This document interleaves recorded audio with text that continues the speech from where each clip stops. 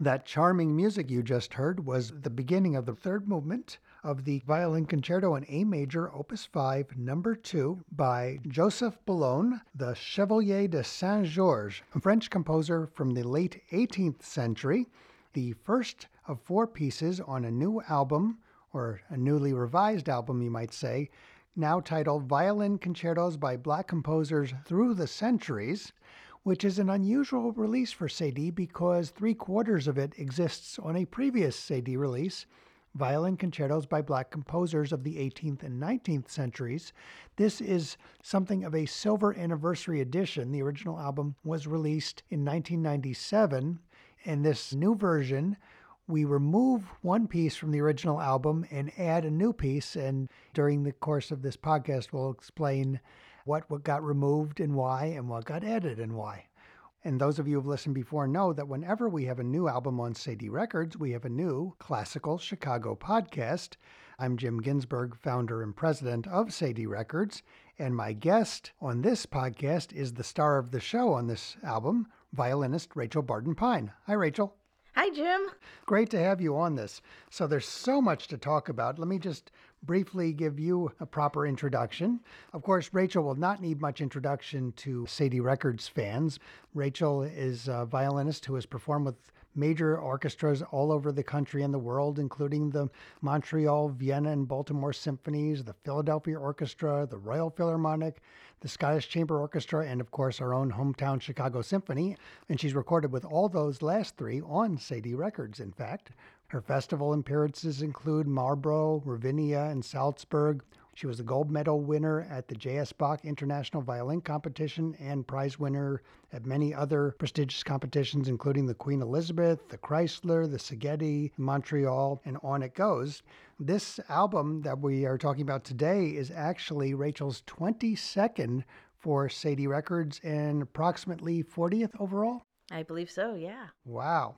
Now, you are the quintessential Chicago artist. So can you talk a little bit about your musical upbringing in Chicago? Yeah, well, I grew up on the north side, close to Wrigleyville. I'm in North Center for people that know what that is, and started violin lessons in my neighborhood when I was 3. I had to start going out to the suburbs. My main professors, Almeida and Roland Vamos at the Music Institute of Chicago, and I was very particularly lucky to grow up in Chicago because of the Civic Orchestra of Chicago, the Chicago Symphony's training ensemble. The only somewhat close equivalent is the New World Symphony in Miami, but of course that's a freestanding entity. Civic Orchestra is a training orchestra for college, graduate, and postgraduate students and very closely integrated with the Chicago Symphony. And I got to join that ensemble when I was 11, thanks to being a homeschooler and also an obsessive practicer, I suppose. It was through the Civic Orchestra of Chicago that I got to work with Maestro Michael Morgan, as well as, of course, all the great conductors that came through Civic, from Barenboim to Mehta to Boulez and Schulte, on and on. Michael Morgan is our principal conductor. In 92, when I was 17 years old and serving as co-concertmaster of Civic, Michael did a concert entirely of music by Black composers, mostly African-American composers, 20th century, but also a recently rediscovered French concerto from the classical period, late 1700s, and I got to give the modern-day world premiere of that concerto. And a few years later, when I had started working with Sadie Records, I had released my Sarasate record on a different label and then my Handel Sonatas record with Sadie, and we were talking about future projects, and we both definitely wanted to make a concerto record. Well, I was excited about this concerto that I had recently done and wondered what other concertos there might be, and I didn't realize it at the time, but I was apparently in a bit of a bubble being here in Chicago in terms of my just awareness of diverse repertoire. Of course, there wasn't yet as much music by Black composers being played as there now is, and should have been, one could say, by some of the major arts entities in town. But we did have Paul Freeman's Chicago Sinfonietta, the Center for Black Music Research's New Black Music Repertory Ensemble, Michael Morgan, and other stuff going on. And since my student years, I've been aware of various Black composers and their music, so I went over to Center for Black Music Research. Well, the first thing that happened is as I was walking through the hallway into the main library, there was this big, huge replica of a painting on the wall, and it was this black guy in a white Mozart type wig with a violin and a sword. And I was like, whoa, awesome album cover.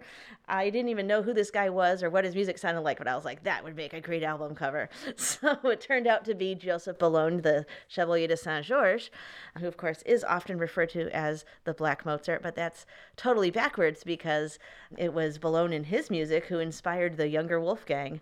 Mozart wrote his Sinfonia Concertante after hearing a number of Boulognes, and my daughter always says, well, Mozart should be the white Boulogne. And he had written more than a dozen concertos, and I went through all of them and decided that the A major was my favorite. And of course, he's written so much other music and an opera that Sadie Records is going to be releasing soon, which I'm so excited about. And string quartets, actually some of the first string quartets in all of France, but he was really the best virtuoso violinist in France at that time, during the time of Mozart. Just an amazing guy. And the fact that he was one of the greatest swordsmen in all of Europe, really the equivalent would be someone who's a concert violinist, a soloist of the first caliber, and was simultaneously an elite Olympic athlete. Nobody like that even exists today, and yet this guy did exist. His history is fascinating, but his music, even if you knew nothing about him and just heard his concertos, they're absolutely so charming and so inventive, and they've got plenty of colorful passage work. Just really great stuff. And of course, this album came about in conjunction with the Chicago Youth Symphony Orchestras and their elite ensemble that they call the Encore Chamber Orchestra. Exactly. They've restructured many times over the years, and this particular performing ensemble no longer exists. But at the time, it was called the Encore Chamber Orchestra, and in the iteration that we put together for our album project, it was some of the best of the young artists in Chicago Youth Symphony, along with many of their recent and even a few not as recent alums who were among the ranks of some of the best professional players in town. So really a great group led by my dear friend Daniel Hagee, who was principal conductor of Chicago Youth Symphony at the time and has gone on to many great things. So grateful for the commitment of those artists plunging into this project of concertos that nobody had ever played before. And the original version of this album, recorded and released in 1997, featured music of Joseph Boulogne, the Chevalier de Saint-Georges, as well as Jose White Lafitte and Samuel Coleridge Taylor. We don't typically do albums that are reprises of previous albums. We're calling this a Silver Anniversary Edition with the special edition of a newly discovered concerto by Chicago composer Florence Price. Can you talk, though, about the reception that the original version of this album of 18th and 19th century concertos received and how it may have led you to explore even more of this repertoire?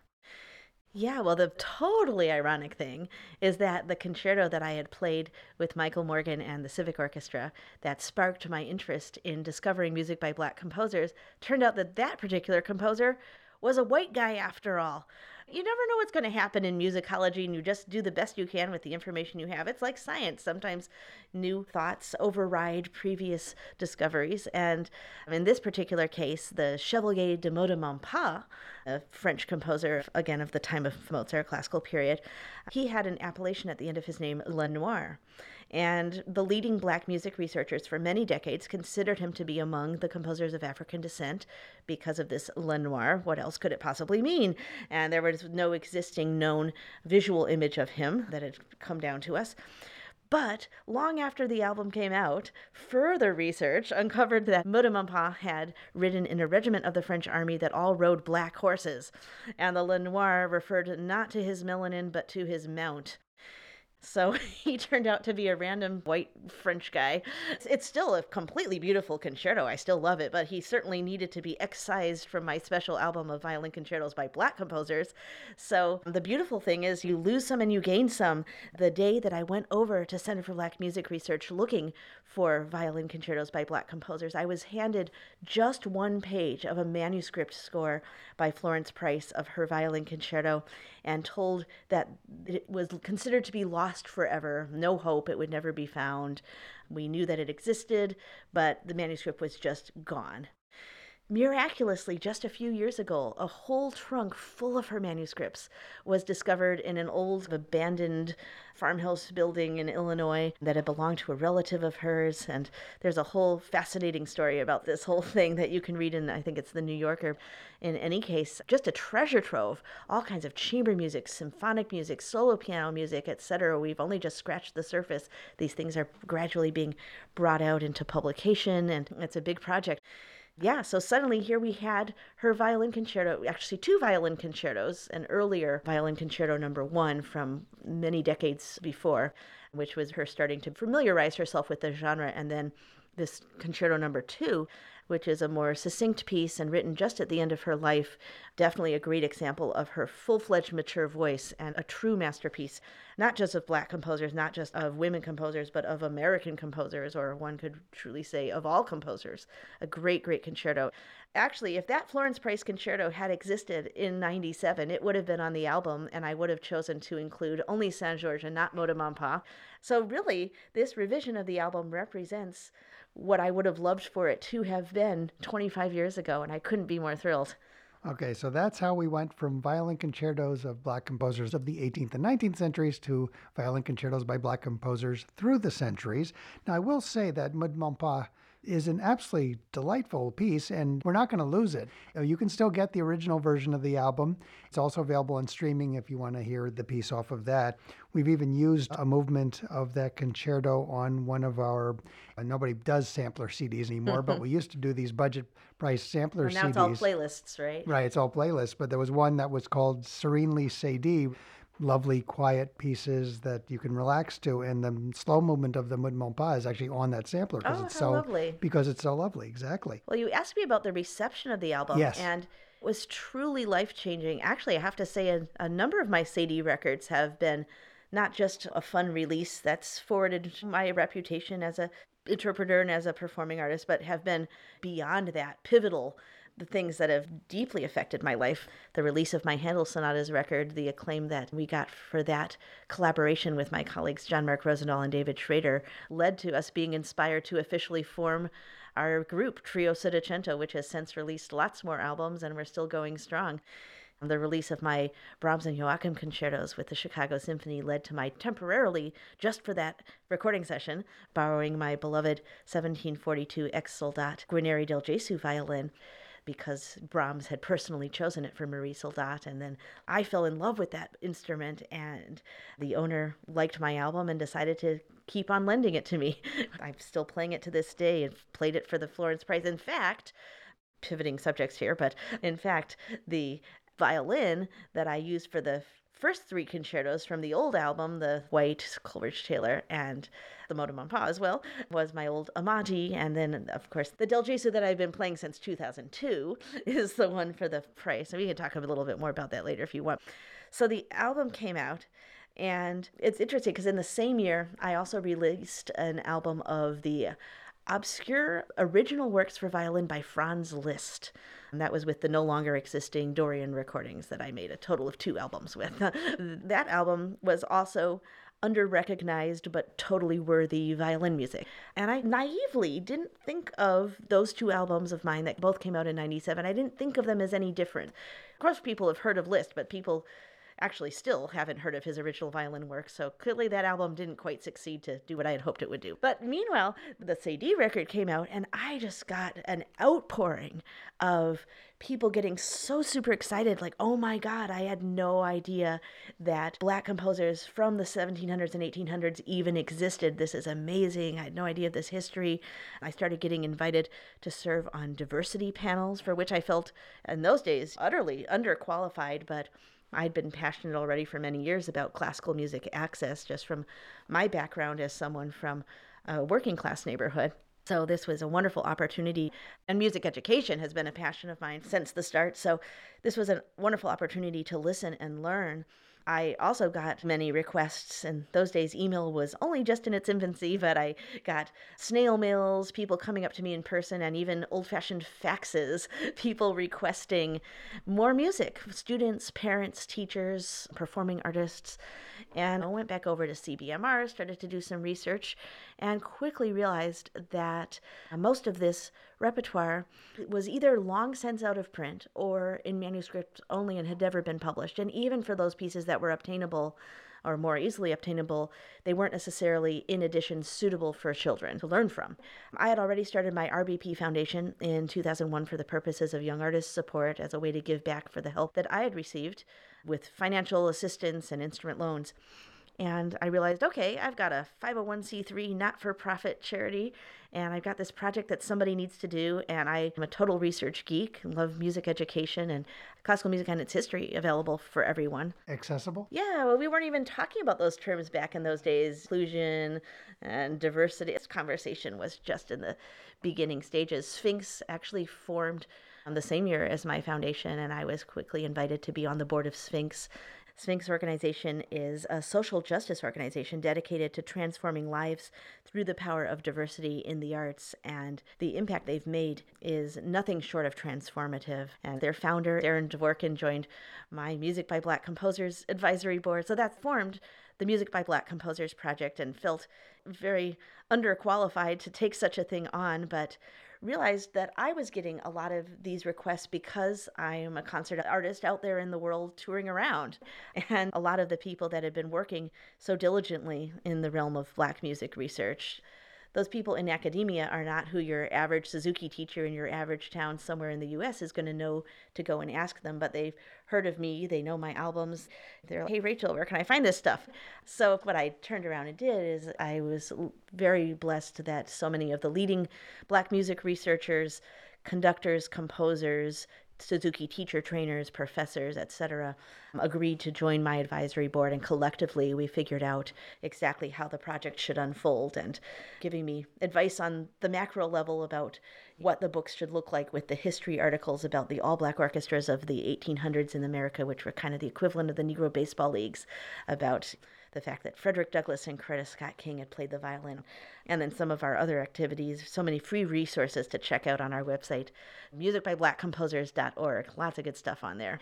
Directories of living and historic composers totaling more than 450 composers.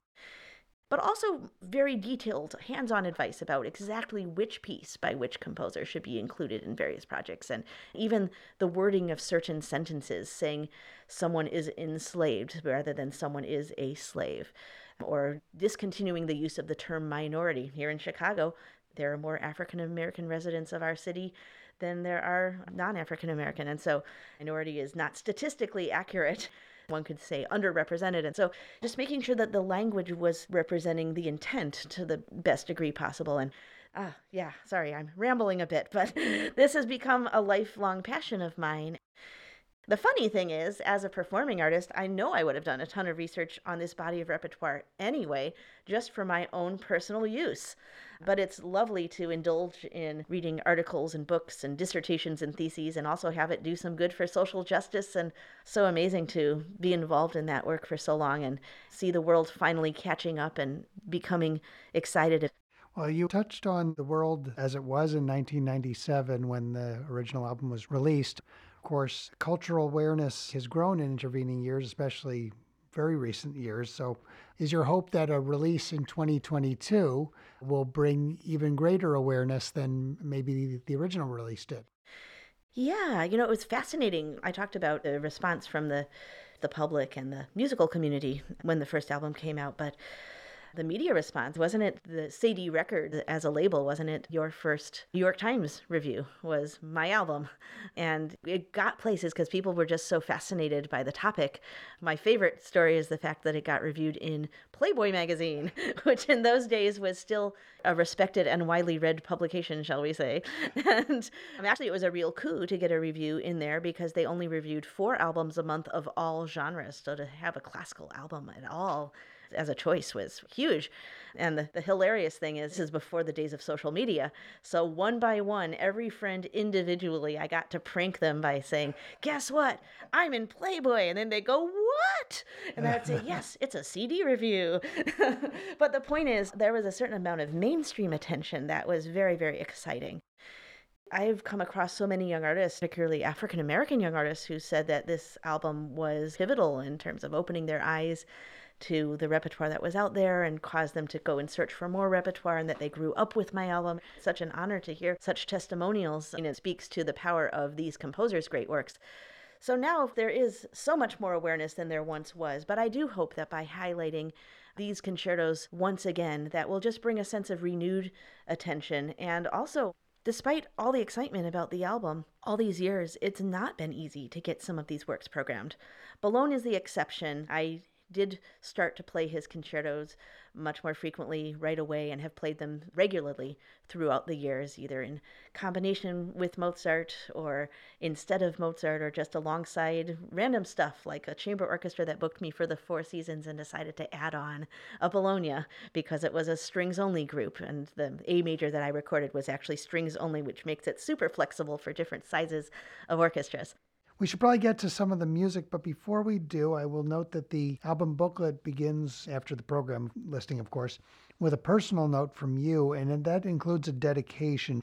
Would you like to say something about that? Oh, well, Michael Morgan, who originally did that pivotal 1992 special concert with Civic Orchestra in Orchestra Hall of all Black composers. He, of course, went on to have an amazing career. Sadly, he died way too young. He was music director of the Oakland Symphony, which really was one of the most cutting-edge orchestras in the U.S. in terms of their creative and inclusive programming.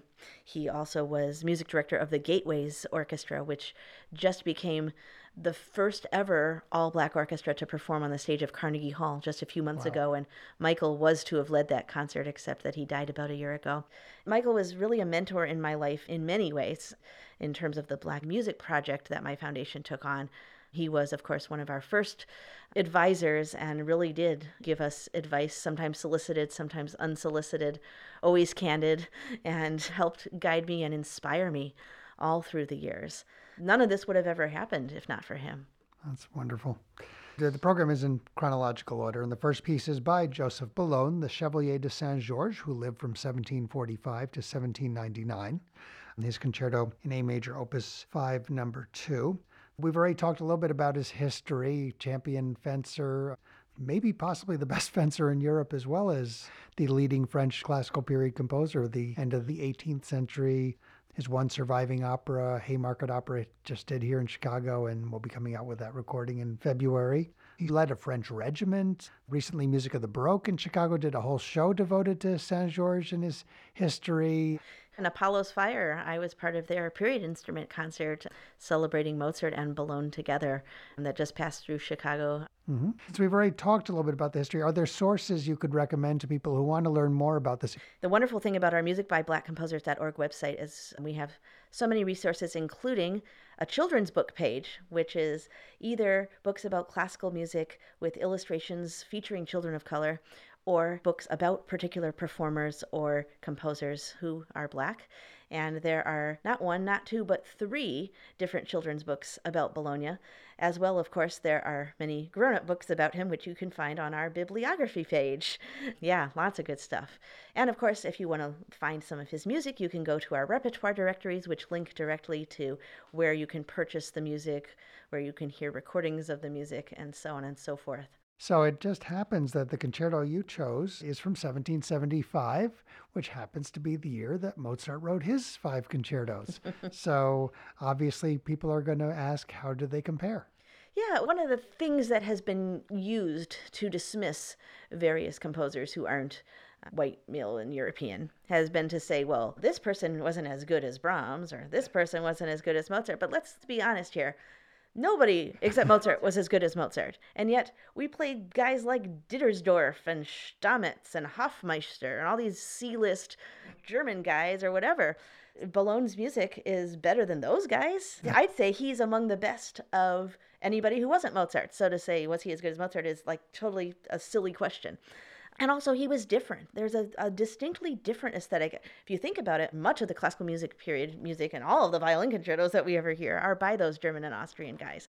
So the French aesthetic is elegant, facile. There's no first movement cadenza, oddly enough, as compared to the German concertos. It just has a different flavor to it, which is elegant and brilliant and Honestly, for me, as a violinist, as a fan of classical music, because there's nothing in his concerto that sounds ethnic, just sounds French. He's not drawing upon any African rhythms or anything like that, right? So his history as a black musician at that time was amazing. And you think about others like George Bridgetower, for whom Beethoven wrote his Sonata Number 9 that he later dedicated it to Kreutzer, but actually premiered with Bridgetower. But the fact that this concerto is French, I think, is utterly fascinating because it's just a beauty that we don't normally hear. And from a technical playing standpoint, I think you've pointed out some differences as well. That is absolutely true. Mozart's father was always nagging him to practice violin. I think he probably might have practiced violin if he hadn't been nagged as much, that little rebellious thing.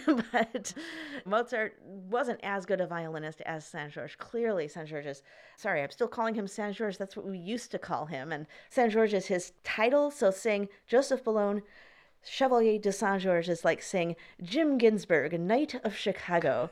And so now people are, while not dismissing his title, they're now reverting to calling him by his surname. It's one of the... Or same thing in Shakespeare's Macbeth, right? They refer to people by their titles. But people, I think, want him to not be erased. I think there's a real strong feeling about that in the African American community, and therefore we're lifting up his given name.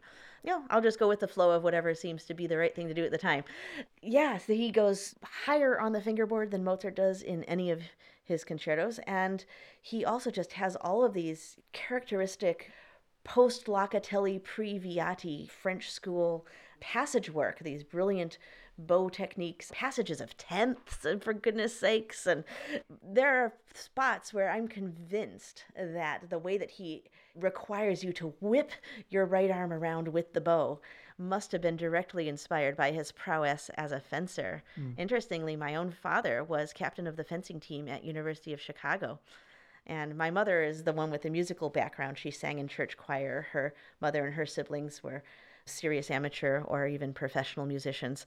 And the joke in my family was if you'd gotten your father's musicality and your mother's coordination, you would have been really bad. Because my father couldn't carry a tune to save his life and definitely couldn't keep the beat. But I always think of him and his swords when I'm playing this music by Boulogne, and it's very fun stuff. Great. Now, is there a particular reason do we know how many violin concertos? Oh, I'd have to go to musicbyblackcomposers.org and count, but it's like 12 or 14 maybe. So a lot. Yes. So why the A major Opus 5 number 2? I actually can't answer that question. I can't justify the fact that it's my favorite. I can look at others and point out their compositional strengths, but this one just personally appeals to me the most. They're all good. There's not a single one that isn't good, but this just happens to be my personal favorite. Like everybody's got a favorite solo Bach sonata or partita. Everybody's got a favorite Paganini caprice. And the funny thing is, probably about 20 years later, or maybe 15, I decided to figure out which of his movements or excerpts from his movements or simplifications of his themes, as one does for pedagogical repertoire. In fact, we took a theme and variations from his sonata and used just the theme as a piece, quote unquote, in our Music by Black Composers Violin Volume 1. So I was going through all the concertos to peruse what might be appropriate for the different levels for our curricular series. And I hadn't played all of them since 97. And I played all of them again, and I was thinking, am I going to still choose the A major because I know it so well, so therefore it's the most familiar, so it will unfairly remain my favorite, or will I maybe choose a different one because it'll seem fresh and interesting after having played the A major so often? I tried my best to listen with an open mind, and anyway, the end result was that the A major is still definitively my favorite, and I still can't explain why. Before we hear a little bit more of it, can you give us a quick roadmap through the piece? Well, as Mark Clegg explains in the liner notes of the booklet, he doesn't develop his themes so much as just always have more and more themes. He certainly has themes that recur, but each one more beautiful than the next. Lots and lots of melodic invention, as well as all the fun technical stuff. And also a lot of beautiful approach to orchestration. As I said, it's only a string orchestra, and as was typical in the classical period, the double bass doesn't have a separate part, but reinforces the cellos. And I've played it with lots of student string quartets over the years for that reason, because there are really only 4 parts. But yet what he does with those parts, having pizzicato moments, having moments where the cello bass sits out and then comes in, which gives the impact of bombast, even with such small forces, because you haven't heard them for a while. Really a great use of the forces at hand and so much creativity. The opening theme, similar to the start of the solo section of Mozart's A major, but in Ballone's case, it's the opening tutti. It is a double exposition type of approach, but his very first theme never recurs. And then he has an exposition, development, recapitulation, no cadenza, as I said. There is a full-fledged cadenza at the end of the second movement, and then little ornamental things in the rondo last movement. His rondos of all of his concertos take on the same form, which is A, B, A, C, A, D, A. And in all of his rondos, the C section is in the parallel minor with an ABA form to it, where the B section is in the relative major. Okay, so if that makes sense, if you were following that. Anyways, the point is he has a clear, deliberate structure to his last movement, which include a minor key episode in the middle, which is always contrasting in mood. Because, key is interesting, but it's really about a totally different affect that comes in before it goes back to the charming rondo. And the rondo is always, like Mozart's A major concerto, first heard by the soloist and then by the tutti as a double rondo structure. He doesn't do as much as what Mozart does in terms of varying his rondos. But of course, in those days, you could ornament to your heart's content, and you'll hear on my recording that I add new and different and larger quantities of trills each time the rondo reiterates as the movement goes along. It's very interesting to note that when the soloist comes in at the start of the first movement, there's a long held note, pitch A, 1 octave above the A string, and then it blossoms into the melody. And then in the second movement, while it's a completely different time signature, different melody, he starts with the exact same pitch, a long held note in the solo part, and then blossoms somewhere else. But that is a cool way that he uses the same device, but for two different purposes, but joins the movements together in a cool way. Interesting you mentioned that. When we were recording the opera with Haymarket and their wonderful period instrument orchestra, some of the players started to notice similar things in some of the dances where he would carry over something in the bass line from one dance to the next, but with a completely different melodic line above it. That's one of the challenges with doing this overlooked, neglected repertoire, is that when I'm doing a piece from the so-called canon, I can rely on certain resources. We're talking about music by dead composer. If it's a living composer, you can send them an email and get your answer, right? But dead composers, if I'm playing a work by a composer that's been well known for a long time, there's a pedagogical tradition where interpretative ideas that have been passed from teacher to student for many generations, often going back all the way to the concerto's premiere. There have been many other recordings where you can hear different options and different ideas. And for me as a research geek, I always heavily rely on theses and dissertations and articles in musicological journals and even books, and all of these analyses that, first of all, will take the entire work and do a detailed analysis of every measure, and will also place it in the context of other works by that same composer and talk about the performance practices of the time and place and just the whole 9 yards. And if you're trying to interpret something in the absence of such information, it does create an extra layer of difficulty. One of the things that I had to do in order to prepare for the original 97 recording is the two classical period works, including the one by Joseph Boulogne, the Chevalier de Saint-Georges, existed in a printed edition from the late 1700s without a conductor score. Because in those days, you didn't have a guy with a baton as part of the ensemble. You just had the violin soloist leading the concerto themselves.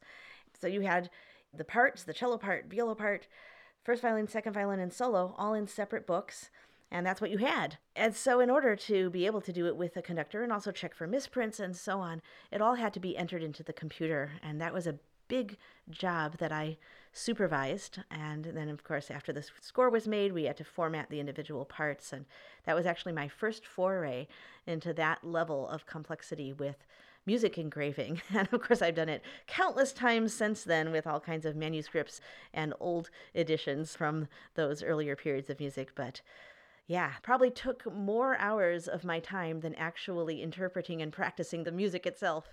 This is something we're starting to address with music by Black composers. First step is what music exists, And where do I find it? And is it in playable condition? We've been working on those three fronts for a long time. And you can see the result of some of that in some of our repertoire directories, with many more that are soon to be launched. But addressing the interpretative desert, of course, you can't recreate what never happened of people playing it through the years, but certainly I hope that by the time my daughter grows up, there will be dissertations and analyses and all of these things that will say, oh, so this passage of Boulogne is similar to this other spot in his opera and this other spot in his quartet, and this was a typical device of his in this way. And, just to have that information at hand does enhance what you're able to do as a performer on stage. But certainly relying on your instincts and just studying the piece itself by yourself, you can do a heck of a lot. And it was such a privilege to be part of the start of this whole conversation. Well, to get back to the rondo, I think you told me that the D section, the final non-A section, is particularly virtuosic and shows off his technique. Oh my gosh, yes. He's going between the G string and the E string in rapid succession, which is the lowest and highest string of the violin. So your arm is going up, down, up, down, up, down. And meanwhile, your left-hand fingers are absolutely flying all over the fingerboard. But if you film a performance of someone playing this and mute it and just see their bow arm slashing through the air, it looks like, well, I guess these days you would say it looks like they're wielding a lightsaber. It's a great moment. Wonderful. Well, let's hear some of that then. We opened this podcast with the beginning of the rondo, so we'll move further in and make sure to include that D section in what you hear now. So here's an excerpt of the rondo third movement of the Concerto in A Major, Opus 5, Number 2, written in 1775 by Joseph Boulogne, Chevalier de Saint-Georges, performed by violinist Rachel Barden-Pine, with the Encore Chamber Orchestra conducted by Daniel Heggie.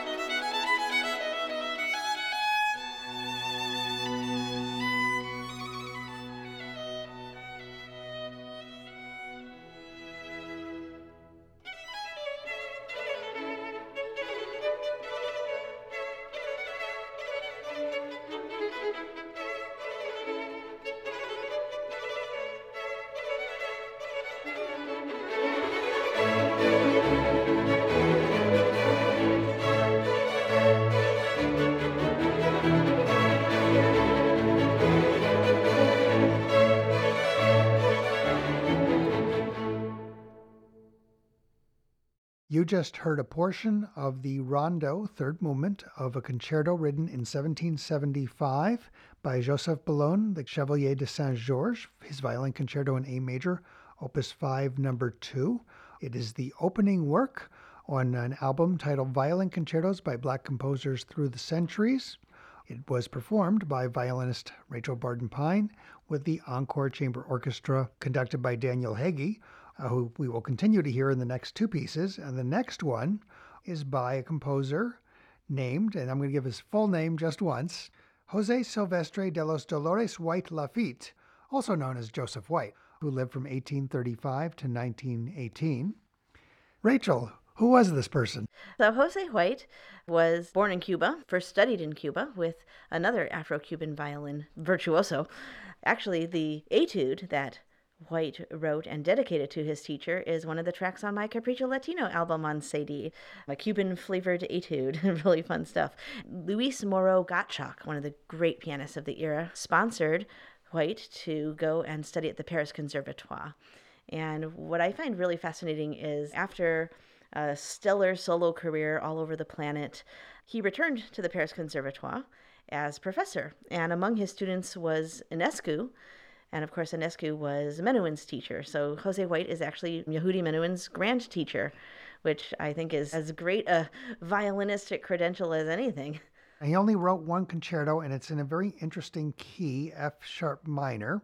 What makes his concerto special, and what's significant about that key? A lot of his violin and piano works, as I said, every bit as difficult and every bit as beautiful as those of Sarasate. Sarasate's were very Spanish flavored, White's were Caribbean flavored, and Cuban and other influences.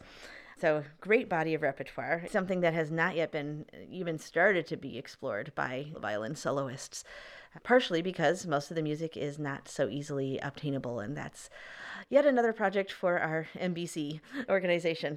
His violin concerto is not in any way Cuban. It sounds European. Could have been written by Wieniawski or Vieuxtemps, though it clearly has his own individual voice, that sort of aesthetic that it carries. And normally we hear Wieniawski's Concerto No. 2, which has the beautiful romance movement and the Romani-inspired last movement. But Wieniawski's Concerto No. 1 is actually much more difficult. Let's put it this way. It starts with the stretch of a tenth, a passage of tenths, and it goes downhill from there. People talk about that it might be more difficult even than Paganini's concertos. Certainly, I learned Paganini's concerto when I was 11, and then I didn't learn Wieniawski's first concerto till I was 13. So I also agree with that order of level of difficulty. And so Wieniawski's first concerto is in an F sharp minor, and that's an understandable key for the violin because it's the relative minor of the key of A major, which is a violinistic key. But the fact that F sharp minor's parallel key of F sharp major has way more sharps than anybody ever wants to deal with does make it a less often played key for a big work. Strangely enough, Wieniawski chose to use F sharp minor for his first concerto, and then of course Jose White used it for his only concerto. And I can't help but think that there was some kind of one-upmanship going on between those two classmates. Okay, I'm going to write a concerto just as hard as yours and just as cool as yours in this same weird key. And it's fun to think of that friendly rivalry from back in the day. There's actually even a third contemporaneous concerto in that key. That's right, Heinrich Wilhelm Ernst, who actually was known as Paganini's successor. The Jose White, on the other hand, is a really good example of the problem that we've had in classical music for so many decades.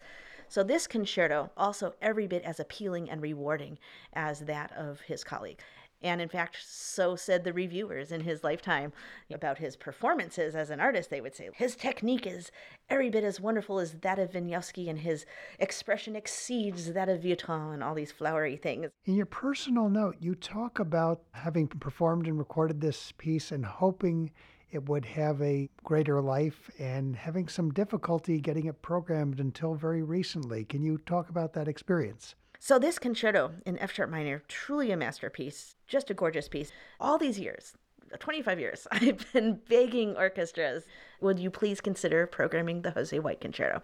Even in Miami, I can tell this story because the Florida Philharmonic no longer exists, so I won't offend them by telling tales on them. But sometimes you want to have an artist come for the first time with a piece of standard repertoire so the public can get to know the artist. But once the artist is a known quantity in your community, sometimes you can be adventurous and people are going to come to hear Rachel even if they don't recognize what it is that she's about to play.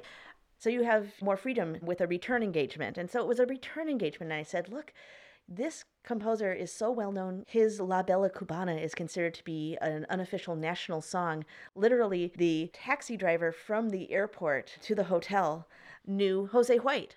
It's like, this would be an extraordinary opportunity for you guys to reach out to your Cuban population who maybe isn't already attending the symphony here in Miami. You can also reach out to the African American community because he happens to be Afro-Cuban. This is so full of potential. And they said, no, we're not comfortable programming anything that our audiences don't already know and love. Of course, as not-for-profits, orchestras have to be careful that they stay solvent and sell tickets. But now that conversation has utterly shifted with so many performing arts organizations. They are recognizing the value of having not a narrow slice of voices as the classical conversation, that we're missing so much beauty if we limit ourselves, that by being inclusive, we're elevating the experience for all people. We all need to hear all the music, all the good music. So I always said, after just feeling so despondent despairing about this Jose White concerto as a symptom of the big problem in our classical music world. Not one professional orchestra booked me for it all those years. Said if I can ever get an orchestra to finally program the Jose White, I'll know that our world has finally started to change. Well, what do you know? This last season, 2 orchestras engaged me for it on their own initiative. And so, yay, and I have every expectation that many more to come. And I also hope that many of my colleagues, that other soloists will take it up. It's a commitment to practice the darn thing. I don't know if I can explain this without the visual, but if you think about an octave on the fingerboard of a violin, it's normally done with the first finger and the fourth finger, what we call our index finger and pinky finger, 1 and 4. And there's a thing called fingered octaves, which is very intense Paganini level technique where we do 1 and 3 and 2 and 4 alternating. Well, Jose White, that stinker, he has spots where you actually have to do octaves with your 3 and 4, which is an extremely over-the-top stretch. It's possible, but it takes a lot of practice, but it's totally worth it. Today, there is a performing edition of this piece, and I remember there was some issue with the score at the sessions as we were about to start recording the piece. Oh my gosh. As you mentioned earlier, I've made, I think, exactly 40 albums at this juncture, and there have been many memorable moments, but probably the most dramatic was the night that we were supposed to have recorded the Jose White Violin Concerto. The conductor stood up in front of the orchestra, signaled to the cellos, and the bassoons played instead. And then a flute started playing that wasn't even in his score. And he was like, what the heck is going on? We quickly realized that the parts didn't match the score. This was a handwritten edition in a copyist's hand. And somehow the editors, I don't know what happened, but it was a mess. And assuming that the score was probably more correct, the Chicago Youth Symphony, this is in the days before one typed all these things into the computer, but that probably would have actually taken even longer. Chicago Youth Symphony administration stayed up all night long. They Xeroxed a number of copies of the score, and then they all sat there and carefully cut out every single line and pasted together parts that the orchestra could play off of the next day. Of course, in the session itself, we quickly pivoted, thanks to the flexibility of Maestro Hegyi and the musicians, we pivoted to recording a different one of the works that night and then resumed the Jose White the next night with all the correct notes. Thankfully, my Music by Black Composers project, our musicologists succeeded in tracking down the original manuscript from which this ill-fated handwritten version had obviously been based, but who knows what happened in the translation. Ruggero Ricci had given the modern day world premiere in performance, and then it had received an LP recording by Aaron Roseanne before my CD came out. And in any case, we got the manuscript and then engaged professional engravers overseen by myself, along with conductor Tito Munoz, who so generously donated his time to going over every measure carefully with me with the different sources. And so we now have a careful and correct, modern printed performing edition that's ready to go and actually was used for my concerts this year. Wonderful. So now the finale is a particularly wonderful and flashy piece. Can you say a few words before we play an excerpt? Yeah, probably the first movement is the most difficult technically, but the third movement is the most extrovertedly flashy. Just such a fun romp, very thrilling for the audience to both see and hear. Of course, on this album, we're only hearing it, but it's plenty thrilling even without seeing all the fingers flying around. But you can see them in your mind's eye as you listen. Just a prime example of its type of composition for the violin. Very much a violinistic piece written for the violin, ergonomically, obviously with fiddle in hand.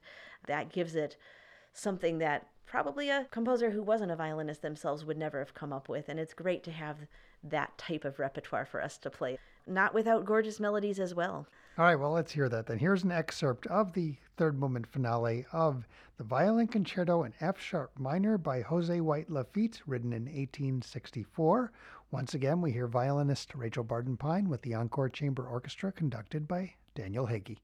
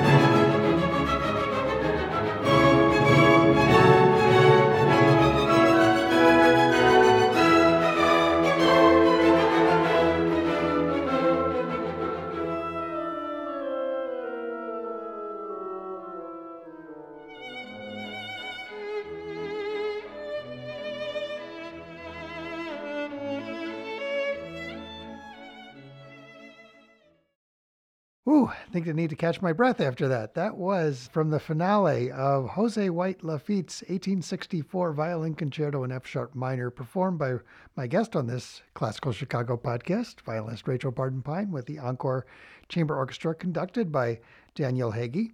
One more piece that existed on both the original version of this album released in 1997 and this new version being released in September of 2022 is the Romance in G Major for Violin and Orchestra, Opus 39, written in 1899 by Samuel Coleridge Taylor, whose dates are 1875 to 1912. So, Rachel, who was Samuel Coleridge Taylor, and why is he such an important and towering figure in the history of Black classical composers? Yeah, Coleridge Taylor, his parents were an English woman and a father from Sierra Leone. And he grew up as a child prodigy violinist, but his main career was as a composer and conductor. He was often referred to as the Black Dvorak or the African Mahler, which, of course, in those days was a very, very high compliment. Nowadays, we recognize that such terms could be problematic, but still shows the esteem in which he was held. Sir Edward Elgar was among his many fans. He had a large output of chamber music, choral music, symphonic music. In fact, his oratorio Hiawatha, based on the Longfellow poem, for many decades was the most frequently performed oratorio in the world, even beating out the Handel Messiah, if you can believe it. Despite not being in any way of African American heritage himself, he became fascinated with the music of African Americans, particularly the spiritual, and made a number of concert versions of spirituals that he hoped would bring them to the concert stage in the same way that Brahms had his Hungarian dances, or Grieg with the Norwegian, Dvorak with the Czech music. The introduction to a collection of those spiritual settings, which also included original accompaniments and sometimes even entire original sections by Coleridge Taylor. The introduction to that collection was written by Booker T. Washington, who referred to Coleridge Taylor as the greatest musician of our race. In fact, a violin version of one of the piano spirituals appears on my CD album, American Virtuosa, tribute to Maud Powell. Maud Powell's version, of course, of Coleridge Taylor's setting of Deep River. And Maud Powell was the dedicatee of Coleridge Taylor's Violin Concerto. I'll talk about that in a sec, but W.E.B. Du Bois actually brought Coleridge Taylor over to America at a certain point. There's a whole documentary about that you can actually find on YouTube. Really wonderful film that I was honored to be part of. Over on the other side of the ocean, there were a lot more opportunities available than there were here in the U.S., sadly. African American classical musicians were excluded from mainstream concert life during the late early 1900s, and like women with women's symphonies, there were black orchestras, and also African American classical musicians would form their own organizations, which they often called Samuel Coleridge Taylor Societies after their hero. He was held in such esteem that people would even name their kids after him, including our beloved Chicago composer Coleridge Taylor Perkinson, who ended up with the last name of Coleridge-Taylor as his first name. And I have worked with him and have recorded his music, and Sadie, of course, has an entire album of Coleridge Taylor Perkinson, but not to be confused with Samuel Coleridge Taylor, and not to be confused with the white English poet Samuel Taylor Coleridge. Totally different guy. So the Violin Concerto by Coleridge Taylor is gorgeous and worthy of being played much more frequently than it has been. It's starting to creep back into greater prominence. We have full information about it, how to find the music, links to recordings and instrumentation, length, all those good pieces of data on our musicbyblackcomposers.org website. But why did I not include his Violin Concerto on my Violin Concertos by Black Composers record, especially because it was written for and premiered by my violin hero, Maud Powell? Well, you simply can only squish so many minutes onto one single CD. So thankfully, Coleridge Taylor also wrote a number of concert pieces for violin and orchestra. And so I was able to well represent his voice by his Romance in G Major, which is also totally gorgeous. A great example of his compositional style, full of lush double stops and beautiful orchestration.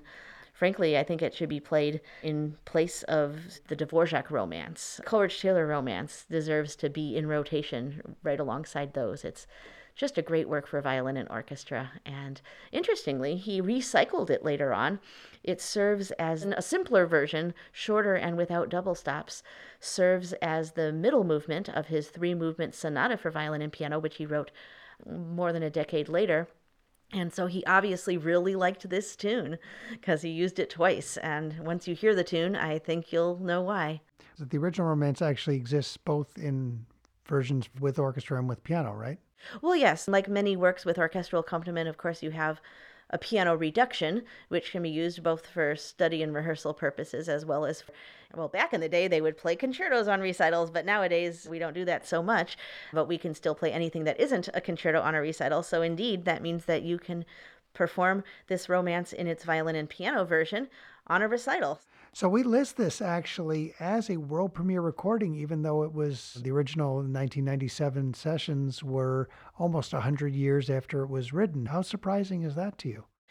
Yeah, surprising and dismaying. Not so much anymore now that I understand how these things all played out with this body of repertoire, but also cool. I'm never going to make a world premiere recording of something written by Brahms or somebody, but it's sad when you think about the fact that it wasn't heard for all those years, but also exciting to think that thanks to our release, it will get heard now by everybody who's alive today and into perpetuity. Wonderful reasons to have studio recordings and not just go around touring and giving live performances, because a studio recording is something that will exist past you and can spread farther. People in countries that I've never yet visited and maybe never will can still listen to this album and hear this music, and it can be shared. Before we get to hearing an excerpt, can you walk us through the plan of the whole piece? The main melody with the gorgeous double stops appears at the beginning and end, and it does have some contrasting episodes in different keys with different kinds of emotions in the middle, a little bit more intense, a little more driving. And so it's a wonderful journey from something more calm to something more agitated, and then back to the beautiful calm, maybe like the course of a romance. I'm sure all of us can relate. In contrast to the two pieces we've heard from now, where we heard violin virtuosity, Mark Clegg in his program notes says in this case, the virtuosity of the work is compositional rather than instrumental. He doesn't have flashy stuff, but it's very clearly written by a violinist. Everything just works and fits. It might be hard, but it totally feels like, yes, a guy that can play the violin well wrote this piece. Well, let's hear some of that then. We'll hear actually the last about quarter of the piece from the return of the main theme, just because it's so lovely. Yeah, and it ends so touchingly, as so many of his works do. Great. Well, let's hear that then. So this is the last quarter or so of the 1899 romance by Samuel Coleridge Taylor. It's his opus 39 and performed by violinist Rachel Barden Pine and the Encore Chamber Orchestra, conducted by Daniel Hagee.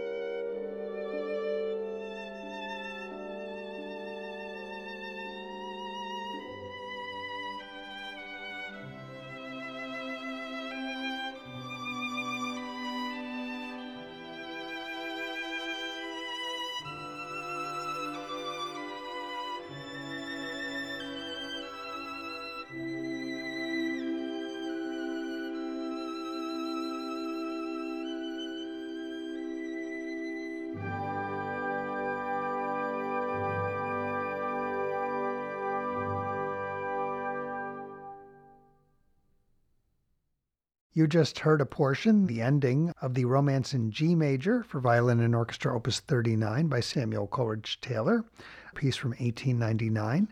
It was performed by violinist Rachel Barden-Pine, my guest on this podcast, with Daniel Hagee conducting the Encore Chamber Orchestra. And if you like what you're hearing, and I sure hope you do, want to make sure you know how to get the album. You can go to our website, cedillerecords.org. That's CEDILLE records.org to obtain the physical CD, or Amazon.com, of course, can sell it to you, or Archive Music. If you prefer to stream your music, it'll be there on Spotify and Tidal and Apple Music, all the places that you can stream albums when it's released on September 9.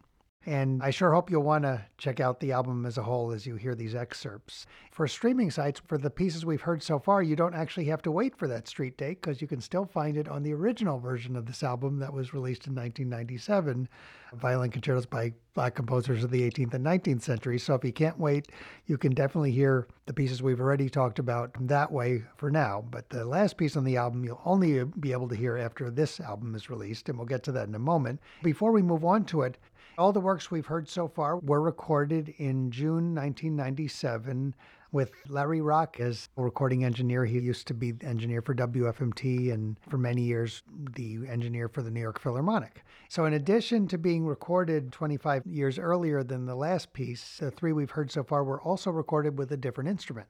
That's right. From 92 till 2000, I played a Brothers Amati made in 1617, and then I got an upgrade to a Strad, a brief loan of a 1744 Del Jesu, which would have been lent to me longer, except that I met and fell in love with the 1742 Del Jesu that I have been playing since 2002 with the Brahms recording that I did with Sadie and Chicago Symphony. So interesting to go back and listen to my earlier self, so to speak. In fact, there have been a couple of pieces that I've recorded more than once on my Sadie output. We've been making records together for so long.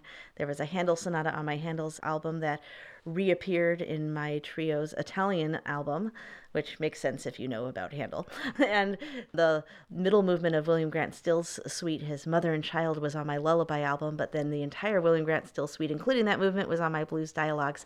So you can hear the exact same music played by me with a separation of years. But this is going to be an interesting thing because you're hearing a very much earlier me and then a very recent me and the two different violins. And it'll be interesting to see what people perceive of as similarities and differences. Of course, a different hall, different engineer, different microphones, but still I think you can hear the differences in the voice of the violin, but also some consistency in my personality. I always strive to learn and grow as an artist every further decade that I am alive, but yet I think there's something essential at the core of my personality that always is and always will be there.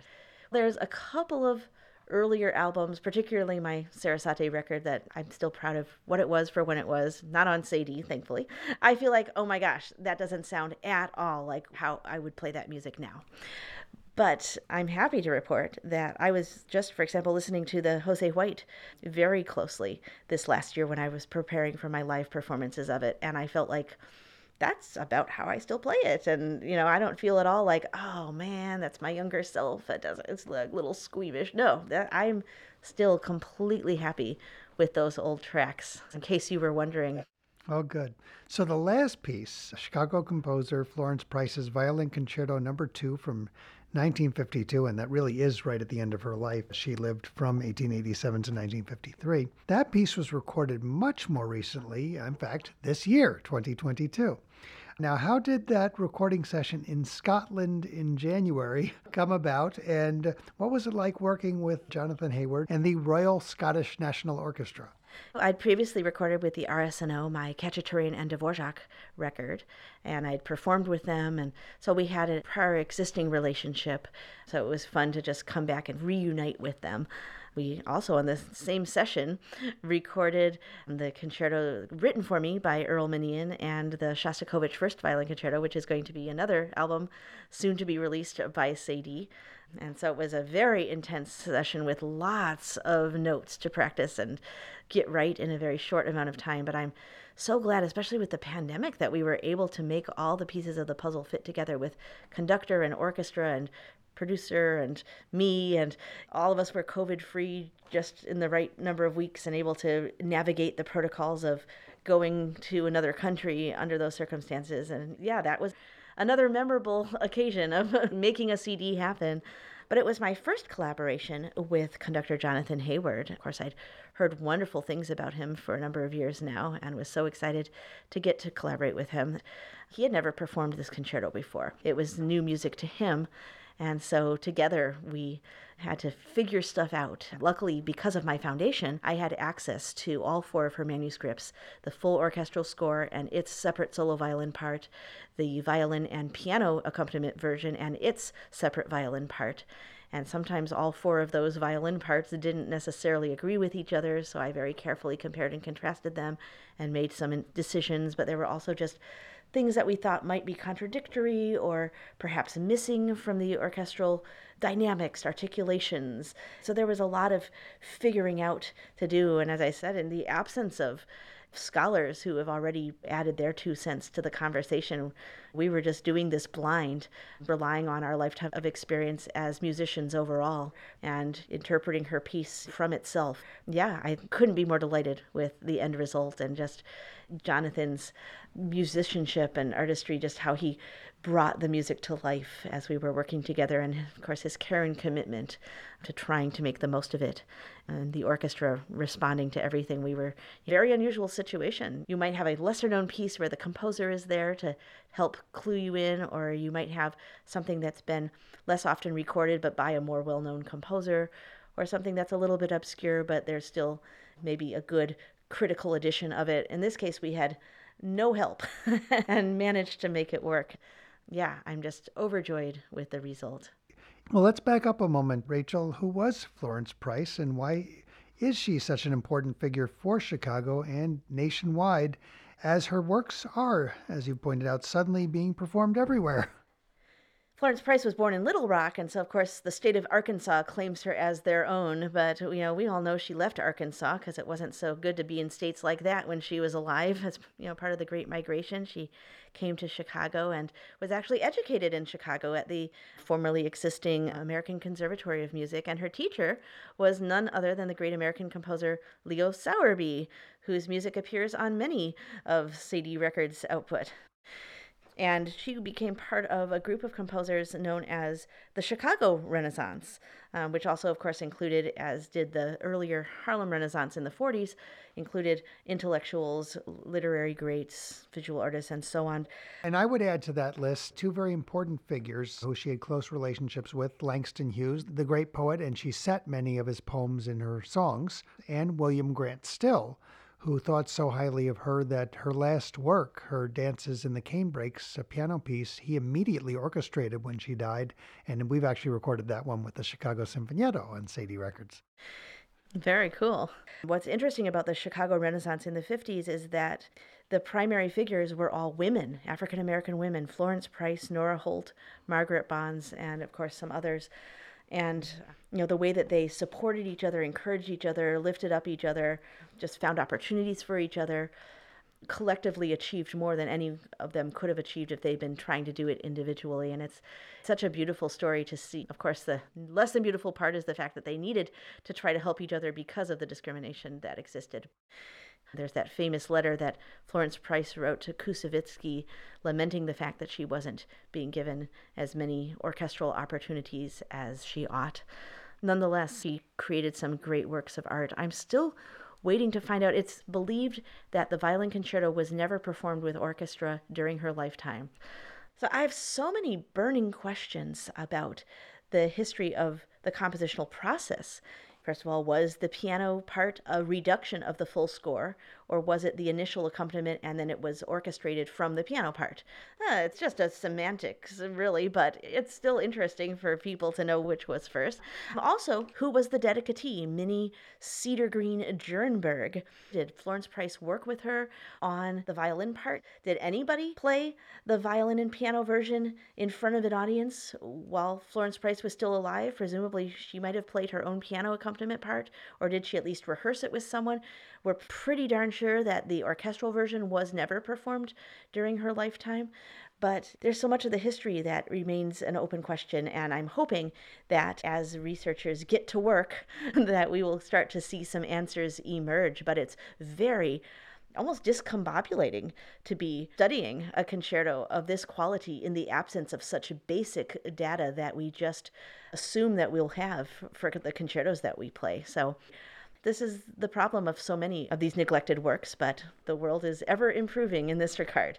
And as you mentioned earlier, this was in a trove of very recently discovered works. Yes, and while it has been published, it was in a edition that was not so carefully done, and certainly not a critical edition that examined some of the things that I underwent, comparing the 4 different versions of the violin part and then listing what the discrepancies might have been and why a decision was made and what dynamics might have been editorial or all of those things. That there's still more work to be done even with the printed version.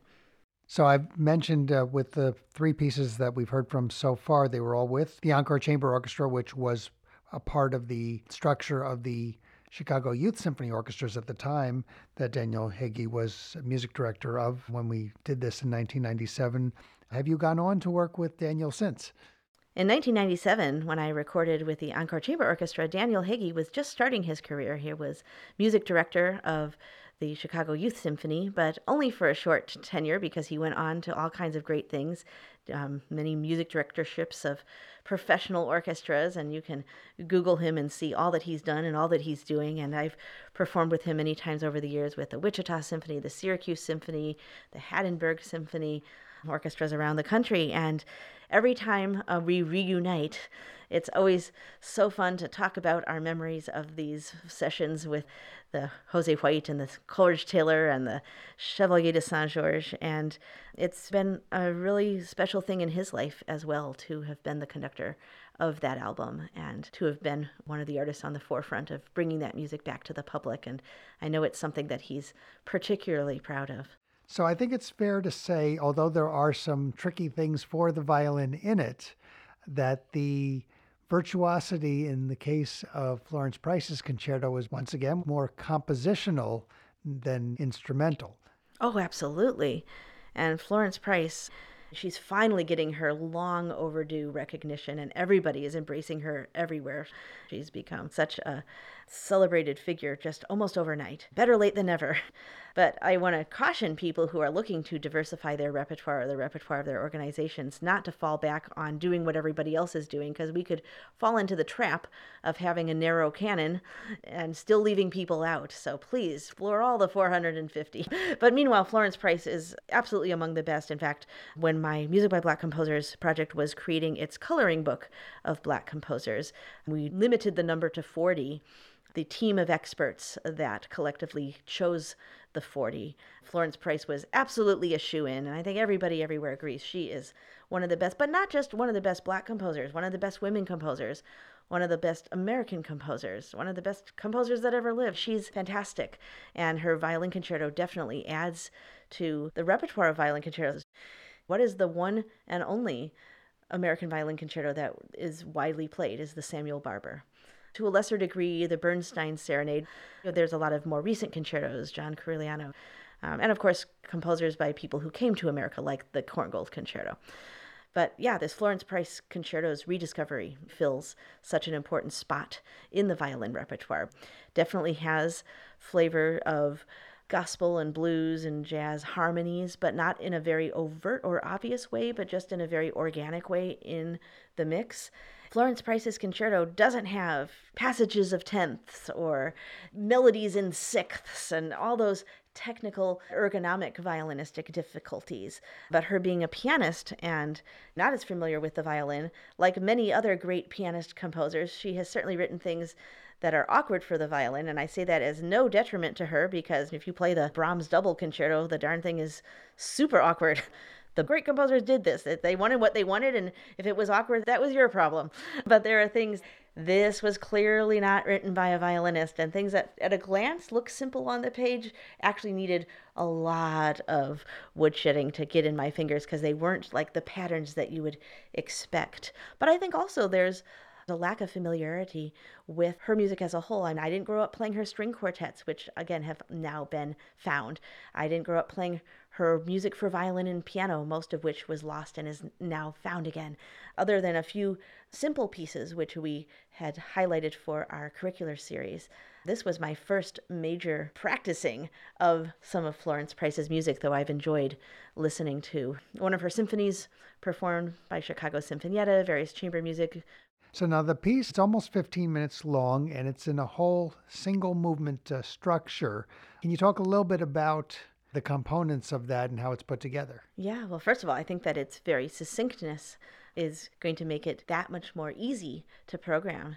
As much attention as Florence Price is getting, an orchestra that is conservative enough that they might hesitate to bring in a soloist to play just that can pair it with something else. In fact, next season, among the various performances of it that I'm giving, one of them is pairing it with a Carmen Fantasy. So come for what you know you love and then discover something else that you're going to also fall in love with. It's episodic. There's a couple of main themes. There's one very calm, beautiful theme. Da, ya, da, da, da, da, da. Yeah, that comes a few times, actually once played by the orchestra. And then, of course, her don, don, drum, drum, bom, bom, that it begins the whole piece played by the orchestra. I don't ever get to do that bit. There is no cadenza. That does reappear at various points. There are certainly segments, so it's not a continuous flow, but the segments aren't structured in such a way that you would ever call any of them a new movement, because the ideas are all shared among the segments. But she was obviously very experimental, and I've read so much lately about how she was ahead of her time in what she was doing with her compositions, and just the structure of this concerto definitely speaks to that. Well, there's also a lovely dotted rhythm theme that comes in about a minute and a half. Dun, dun, dun, dun, dun, Exactly. Yeah. I thought that's where we might begin our excerpt and hear maybe a couple minutes of this piece. So anything more you want to say before we let people hear it? No, I think the music more than speaks for itself. Excellent. All right. Well, this is an excerpt from Florence Price's Violin Concerto No. 2 from 1952. And in this case, Rachel Barden-Pine is joined by the Royal Scottish National Orchestra, conducted by Jonathan Hayward.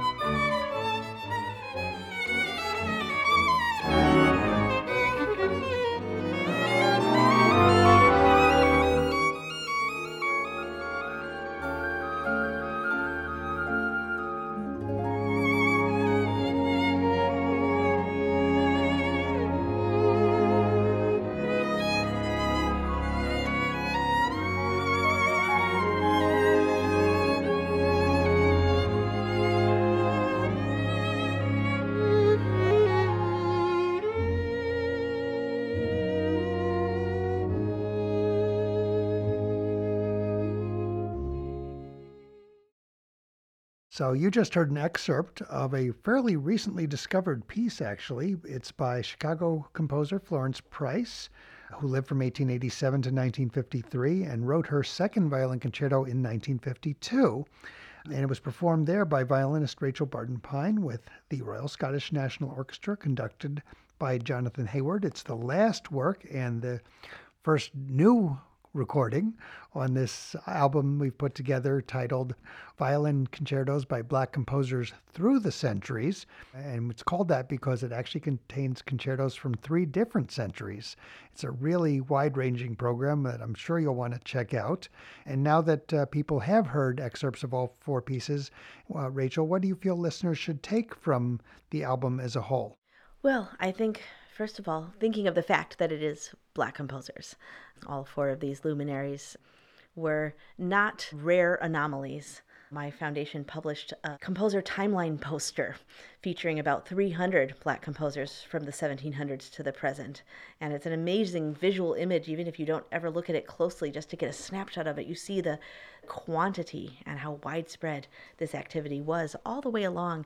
And so this music, hearing its quality and recognizing that it was by composers who were not given their due until so recently, since their lifetime, in some cases during their lifetime, I hope going to inspire people as performers to seek out more such stuff, to inspire people as listeners to seek out as audience members, to look for performances to attend, as people in charge of the programming side of things, to look for interesting things to present.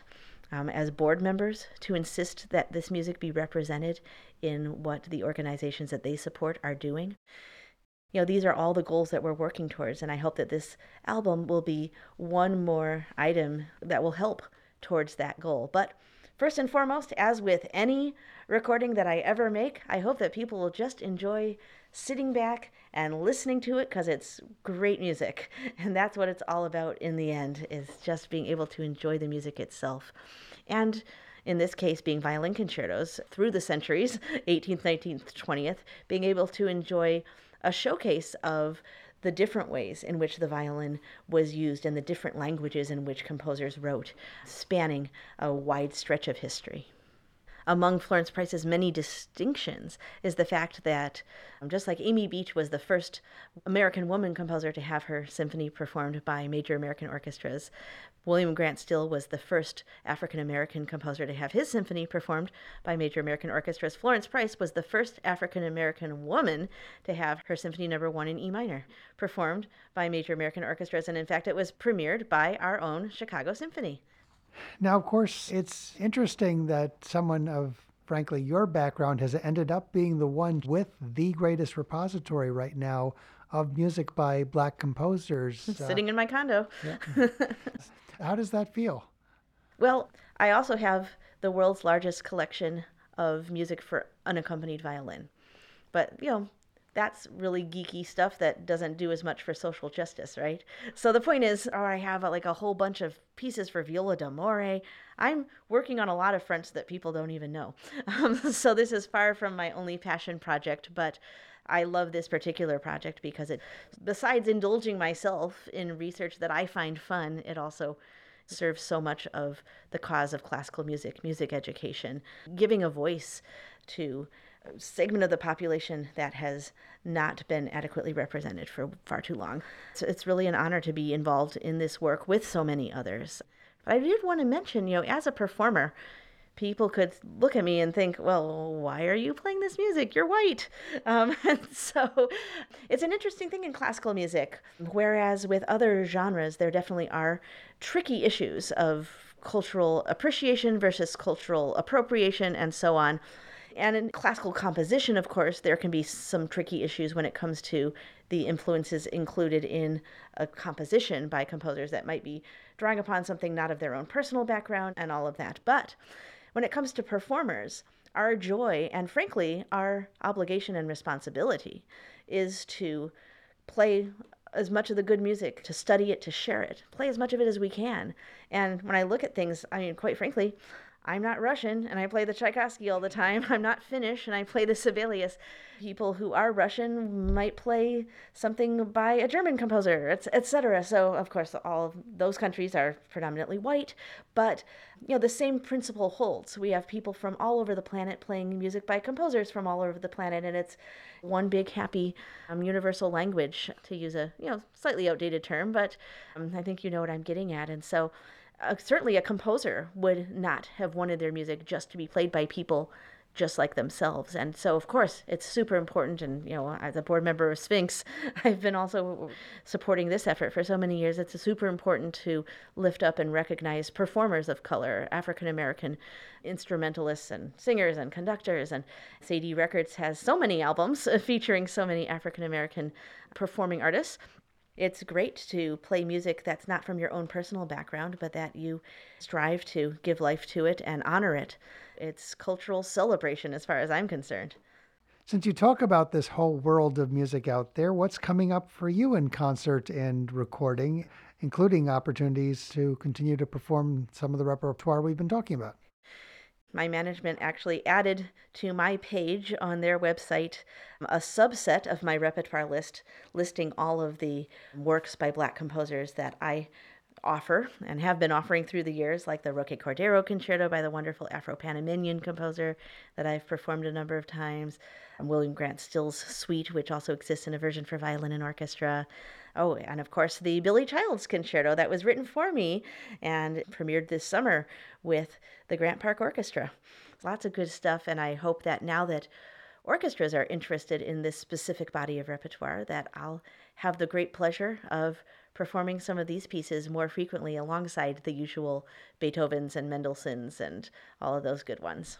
Any particular highlights of your upcoming fall season? Well, I'm going to be doing a number of Florence Price concertos, which I think would have happened anyway, but it's perfect timing with the release of the CD so that people can get excited about the concerto and then they can listen to it again as many times as they want after that night's concert. Great. And of course, you'll be able to hear the Florence Price Concerto on the album when it is released on September 9th. And that's when it will become available on streaming sites such as Spotify and Apple Music and YouTube. And because this is a more recent recording, it will also be available on all the high definition sites that give you the music in the highest possible sampling rate. So for those audiophiles out there, we're actually going to do a separate digital release of the Price, separate from the rest of the album, which was not recorded at the same time. So you can get it either as part of the full album or as its own standalone digital single. But the physical CD will be the new set list. That's right. We're trying to give as many different ways you can hear the Florence Price as possible because it's such an important release and such a wonderful piece. We always end these podcasts with the same question, and you've already answered one aspect of it. For you, Rachel, as a lifelong Chicagoan, what makes the Chicago music scene so special? Well, I could go on and on for an hour about all the different ways that it's special, but in light of this particular conversation, I want to again reiterate the fact that Chicago has been on the cutting edge of highlighting the repertoire of Black composers. We're the home of the Chicago Sinfonietta, founded so many years ago by Paul Freeman for that specific purpose. The longtime home of the Center for Black Music Research, which for many, many years was the premier such facility in the country. It's been a great blessing to grow up here where there were all of these resources and inspirations. And the Chicago scene is continuing to be on the cutting edge of everything, including, thanks to Sadie, including continuing to highlight the works of Black composers. Well, thank you. So this has been another Classical Chicago podcast from Sadie Records. Rachel, thank you so much for joining us. A pleasure as always. And thank you for listening.